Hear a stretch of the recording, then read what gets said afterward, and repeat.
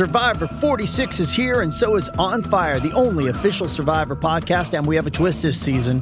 The winner of Survivor 45, Dee Valladares, will be joining us every week.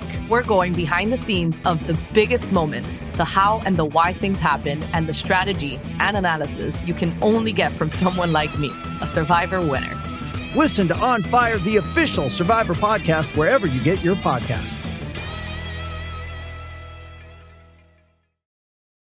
This episode is brought to you by Paramount Plus. Get in, loser! Mean Girls is now streaming on Paramount Plus. Join Katie Heron as she meets the plastics in Tina Fey's new twist on the modern classic. Get ready for more of the rumors, backstabbing, and jokes you loved from the original movie with some fetch surprises. Rated PG-13. Wear pink and head to ParamountPlus.com to try it free. De comida a que le sobre contenido. Ok, fluyan. Papi, bájale, tranquilo. Molusco y los Reyes de la Punta. De 2 a 7 por la Mega y la Música App. 2 a 7 por Mega. Nadie tiene más contenido que nosotros. Tu contenido, tu risa están acá a esta hora de la tarde. Gracias por ser parte de nosotros. 106.9 San Juan, 95.1 el sur, el oeste del país. Yo soy Molusco, somos los Reyes de la Punta. Estoy con Ali Warrington, estoy con Pamela Noa, estoy con Robert Fantecuca, señoras y señores. ¿Sabes que tuve la oportunidad, Ali, Pam, Robert y el correo que nos escucha, de entrevistar a Julio Voltio? Y les voy a decir cómo salió la entrevista, le voy a decir cómo surgió la entrevista a Julio Voltio. Lo voy a decir porque hay mucha gente que, pues, mira. Que de por sí él no da muchas entrevistas. Él no da entrevistas. Julio Voltio, para los que no saben, de la nueva generación que nos estén escuchando, es Julio Voltio, un cantante de música urbana del Super 2000, súper conocido. Sí. O sea, más talentoso que desde los tiempos bien talentoso, underground. Bien talentoso, pegó muchísimo y pues en el 2000, él lo dijo como en el 2013 para allá, pues se salió de la calle, no de la música, de la calle, porque realmente él estaba en la calle. Él dice en la entrevista que él nunca tomó el artistaje en serio. Nunca él lo no tomó. se enfocó en su carrera. No se enfocó en su carrera. Él está en la calle. Y él salió de la calle, no podía más y pues se convirtió, no se convirtió, o sea, básicamente dedica su vida al Señor, ¿no? Sí, pero es una conversión. Es una conversión. Se le llama conversión. Se convirtió en los caminos del Evangelio. Señor, al Evangelio. Entonces, ¿qué pasa? Pues él no había hablado hace muchos años. Después de años de haberse convertido y está en los caminos del Señor. Yo creo que yo nunca había escuchado la historia de él como tal en algún medio. No había escuchado de él porque sé que él está con Héctor el Delgado en Maranata y lo vemos por las mañanas con Héctor. Pero de él hablar de esa transición de él como era, a lo que está haciendo hoy en día, de lo que él pasó, eso yo nunca lo había escuchado en radio. Mira, ¿qué te pasa con el cable, papá? ¿Qué pasó? Aquí hay alguien que no sabemos quién es. Que súper enrolla el micrófono. Y no me da la oportunidad de poder treparlo. subir. Pero mira lo que vamos a hacer. Dile a Molu que te lo cierre. Ya lo cerré. Desconéctalo. Y tú mismo lo desenrollas, papá. Y tú mismo, no, desenrolla el cable, mi vida. Digo, quita el cable y tú mismo lo desenrollas. Ahí puedes, entonces... Ahí está. Estamos aquí resolviendo un problema técnico que a Robert le afecta hace horas y ahora Ahí es que está. lo va a resolver. No he dicho nada porque no sé si es que el cable está malo y No, quieren no está malo. hacer Es alguien eso que lo hace porque Es también que- aquí lo han hecho. Sí. Tú tienes una joroba gracias a ese micrófono. Sí, porque tiene que estar porque, para abajo. porque Colgado, recuerda que los esta niveles. silla también yo la pongo aquí cuando a los 15 minutos yo estoy allá abajo. Ya. Las cervicales no se comprometen por un micrófono, Robert. Aprende eso. Nunca. Nunca por un micrófono. Mira, nunca. Nevel, por un otras mensaje. cosas sí. Ah, caramba. Pero por un micrófono, Nevel. Ah, bueno, es por un micrófono. Ah. No, Pero no de Pero metal. es de metal. Tenemos un audio, lo que le decíamos a la persona que enrolla el cable del micrófono. No sabemos, tenemos un audio. Tremendo cabrón. Ahí está. Tremendo cabrón. Gracias, papito, chévere. Huele bicho. Totalmente. Bueno, seguimos hablando de la entrevista que le hice a Julio Voltio para mi canal de YouTube Molusco TV. ¿Qué pasa? Él no había contado, como tú estabas contando, él no había contado la historia. Sí. Esto surgió de la siguiente manera. Vamos a poner primero un pedazo de la entrevista para los que no han tenido oportunidad ni tan siquiera de ver un teaser de la entrevista a Julio Voltio. ¿Qué pasó, Pam? Pregunto, ¿Él se había convertido, después se quitó y después se volvió a convertir o no fue así? No. Fue No, de no. una y después, ok. Él siguió corridito. Él cumplió con unos compromisos que tenía ya Artístico. con la música artístico. Ya. Cuando terminó con el último, ahí se despidió de su equipo de trabajo y se metió Y ya. de lleno a esto. Ok. Lo que está haciendo hoy día. Vamos a ver esto, vamos a escuchar esto por radio, por la Mega, y vamos a ver esto a través de la aplicación de la música. Vamos a ver, adelante. Que te lanza profesionalmente para que el mundo te conociera como Julio Voltio. Eso estar maquillándose y tantas cosas no me... El artistaje. Verdaderamente no estaba puesto para eso. No estaba, bueno, yo me pasaba en los puntos de droga por ahí vendiendo para marihuanita y cositas así. Y mis asaltitos de vez en cuando. Ah, llegaste a acertar. Sí, seguro, estaba a fuego. Pues me hizo el acercamiento. Me habló, ¿verdad?, del movimiento que estaba haciendo con Teo Calderón, White Lion y todo eso. Y yo le dije que sí. Y yo le di mucho dolor de cabeza. Yo aparecí en Bayamón, ahí en la regional de Bayamón también. Mi papá hipotecó la casa para sacarme, para fiarme. Wow. Me gustaba el dinero, me gustaba, ¿sabes? Me gustaba estar al día, pero no me gustaba trabajar, no me gustaba, ¿sabes? Como que Dinero fácil. yo quería por la izquierda todo el tiempo. Eras un artista difícil. Bien difícil, Pina. Bueno, digo, bueno, no puedo más contigo. Rafi. Sí, Rafi me dijo, no puedo más contigo. A ti no te importaba nada, porque No, a ti, tú eras guerrillero. Y yo, Las tiraderas llegaron al nivel de podemos encontrarnos en algún lugar y empezarnos a tirotear aquí. seguro que sí, güey, yo sé con quién anda. Y qué mejor que dar un golpe a traición que tú no me esperas. Y cuando voy caminando hacia donde él, mientras más me está acercando, se me forman unas ganas de llorar y me acuerdo de Héctor, mi hermano de muchachito. Me acuesto en la cama, me dieron unas ganas de suicidarme. Me presentan al predicador, Héctor. Wow. Y dije, nada, fíjate de eso, muchacho. Yo me voy de aquí. Esto es un engaño, esto es una falsa. A la falta de respeto, ya convertido. No hay un Julio Voltio ahí vivito y coleando, que quiere despertar y quiere pelear y que quiere decir también y que quiere hacer. Pues yo no le puedo decir a Dios gracias porque tengo esto, o tengo esto, lo otro, por una canción que manda a todo el mundo a perrear, a darle hasta abajo, a pegarle cuerno a su mujer o a su marido y dedicarle este premio a Dios. Gracias, Señor. A ti no te importaba. ¿En qué momento comienza esa guerra entre Héctor el Father y Julio Voltio? ¿Verdad? Porque yo andaba armado por ahí. Yo decía, bueno, este hombre tiene 70 y yo nada más ando con 4 o 5, pues me van a tener que matar, pero por lo menos uno voy a morder. ¿Tú odiabas a Héctor el Father? Bueno, si para querer estrangular a alguien se puede llamar odio, pues eso era. O sea, que tú querías matar a Héctor el Father.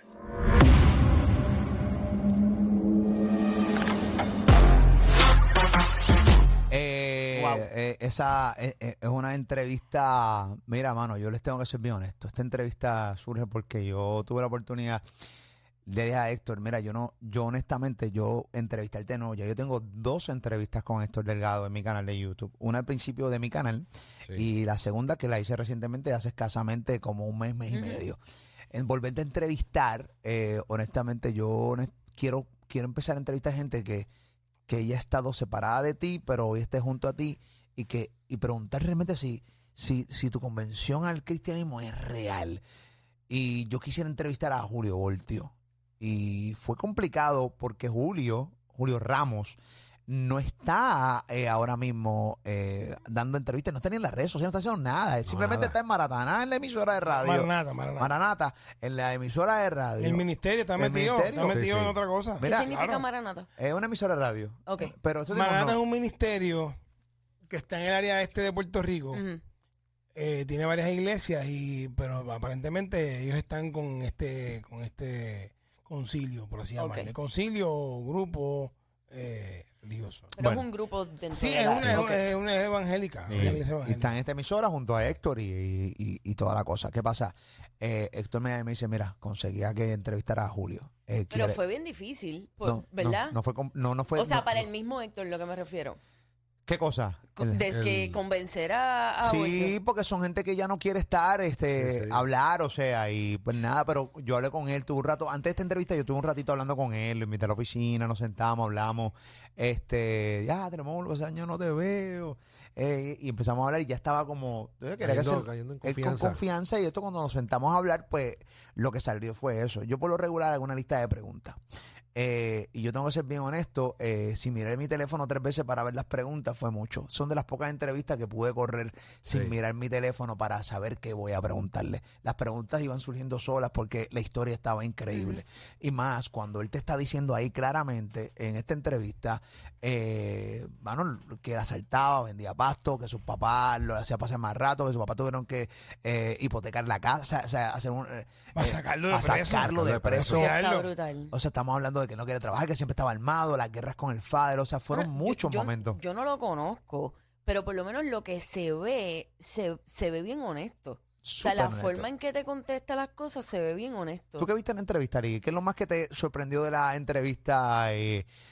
Porque la viste completa y porque me lo escribiste esta mañana por WhatsApp. Honestamente, que Dios hace todo nuevo. Que Cristo hace todo nuevo. Sin chistear. Julio era un diablo en la calle. Este tipo era un loco. Este tipo estaba, y lo dice en la entrevista, vamos a todas, vamos a matarnos. O sea, el tipo no tenía, no había límite. No había break. O sea, cuando habla del asunto de su matrimonio, que estaba destruido.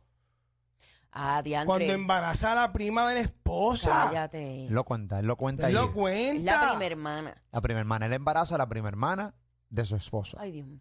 Él tiene una hija de la prima hermana de su esposa. O sea que sus hijos son primos y hermanos. Y hermanos primos. Hermanos primos. Sí, no. O sea, entonces tú te preguntas cómo tú te dices, es que eso es imposible, es que esa familia no puede estar unida.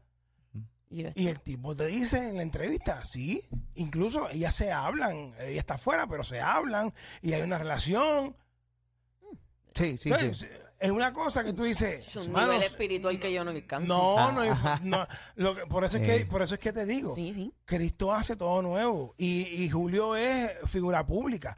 Pero así hay testimonios de mucha gente que ha estado en la calle, que tuvo una niñez horrible, una juventud peor, el vicio, la droga, asesinato y todo lo demás. ¿Y sabes qué? Hoy Dios los ha hecho nuevos y son personas que están metidas con Cristo. Pero ahí, cuando yo comienzo a entrevistarlo, ahí es que yo quería llevarlo. O sea, ¿qué tipo de crianza tú tuviste? Esa fue mi primera pregunta. Y él me dice, yo tuve una crianza completamente normal. Mi papá trabajaba de 7 a 3 de la mañana a 3 de la tarde. Mi mamá siempre estaba ahí, una familia normal, tenía una hermana. O sea, que él admite que coge la calle porque le da la gana, porque familia buena tenía. Claro. ¿Entiendes? O sea, que volvemos, no tuvo una mala crianza. Al contrario, tuvo una buena crianza, pero él se descarriló por la ignorancia, porque lo dice. By the way, me dijeron el significado de Maranatá. Significa el Señor viene. Ese es el significado. Gracias, Corillo. Gracias. Eso fue uno de los momentos duros. O sea, la historia con Héctor el Father, que lo quería matar. Bueno, yo me acuerdo ver a Julio Voltio detrás de un poste en los estudios de Nelson afuera, en la calle Gala, ahí como con el miedo cuando estaba en la guerra esa de Héctor el Father contra Voltio, donde él estaba, porque todo entiendo yo que empezó con la tiradera que hizo Voltio a Héctor el Father, que no era ni para Héctor el Father, la tiradera era para Lito y Polaco, y menciona a Héctor y a Tito como estos que se meten a la religión, a los bambinos, los menciona y le da mención a Héctor y Tito. Y ahí es que Héctor, que estaba allá en el vacilón duro con el Combo 70, pues le dice a él que donde lo cogiera, pues se le iba a buscar, que no iba a cantar más en Puerto Rico nunca más.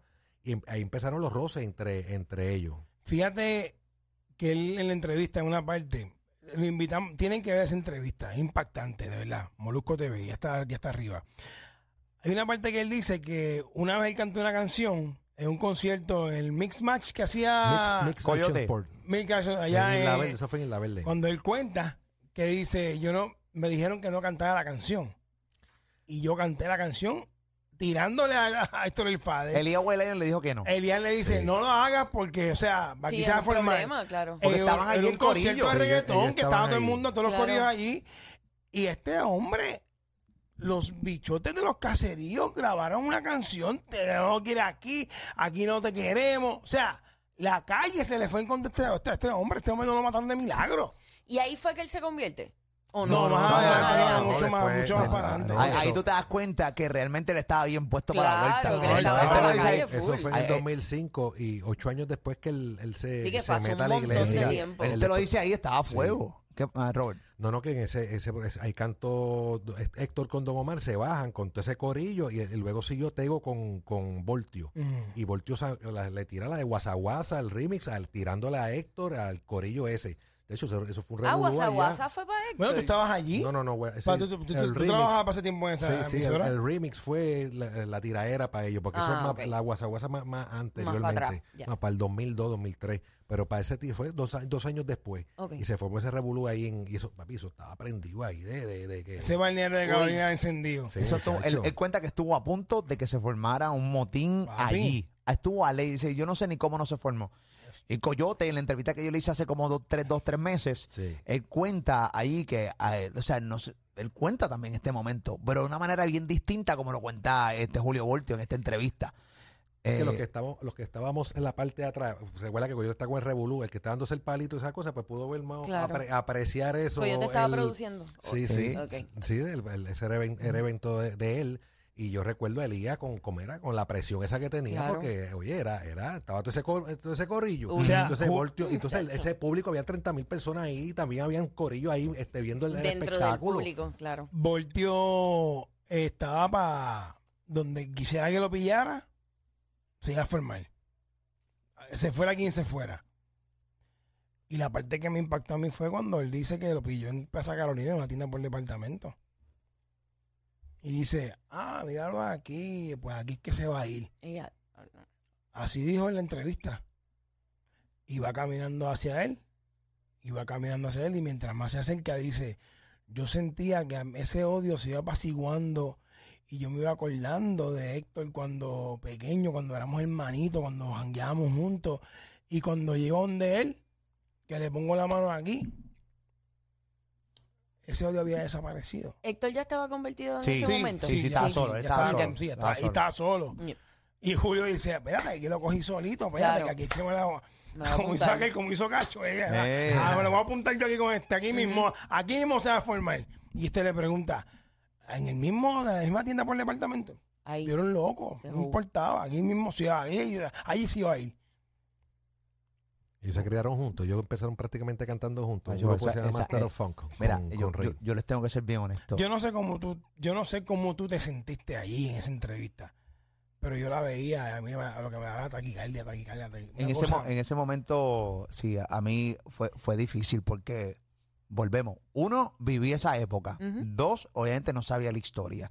3, de repente él me cuenta esto con una tranquilidad, pero a su vez muchas veces se rascaba la cabeza porque yo creo que él no quería ser entrevistado por nadie porque ese es recordar su terrible pasado que él no quiere recordar Él más. mismo le afecta. así. ¿Entiendes? Se rascó la cabeza tantas veces, yo se lo comenté en la entrevista, pero muchas veces yo me quedaba callado cuando él terminaba la respuesta y decía, wow, o sea, a mí esa entrevista me drenó. Pero yo no creo que no sea por no recordar el pasado, porque cuando tú recuerdas el pasado y estás sano, no te duele.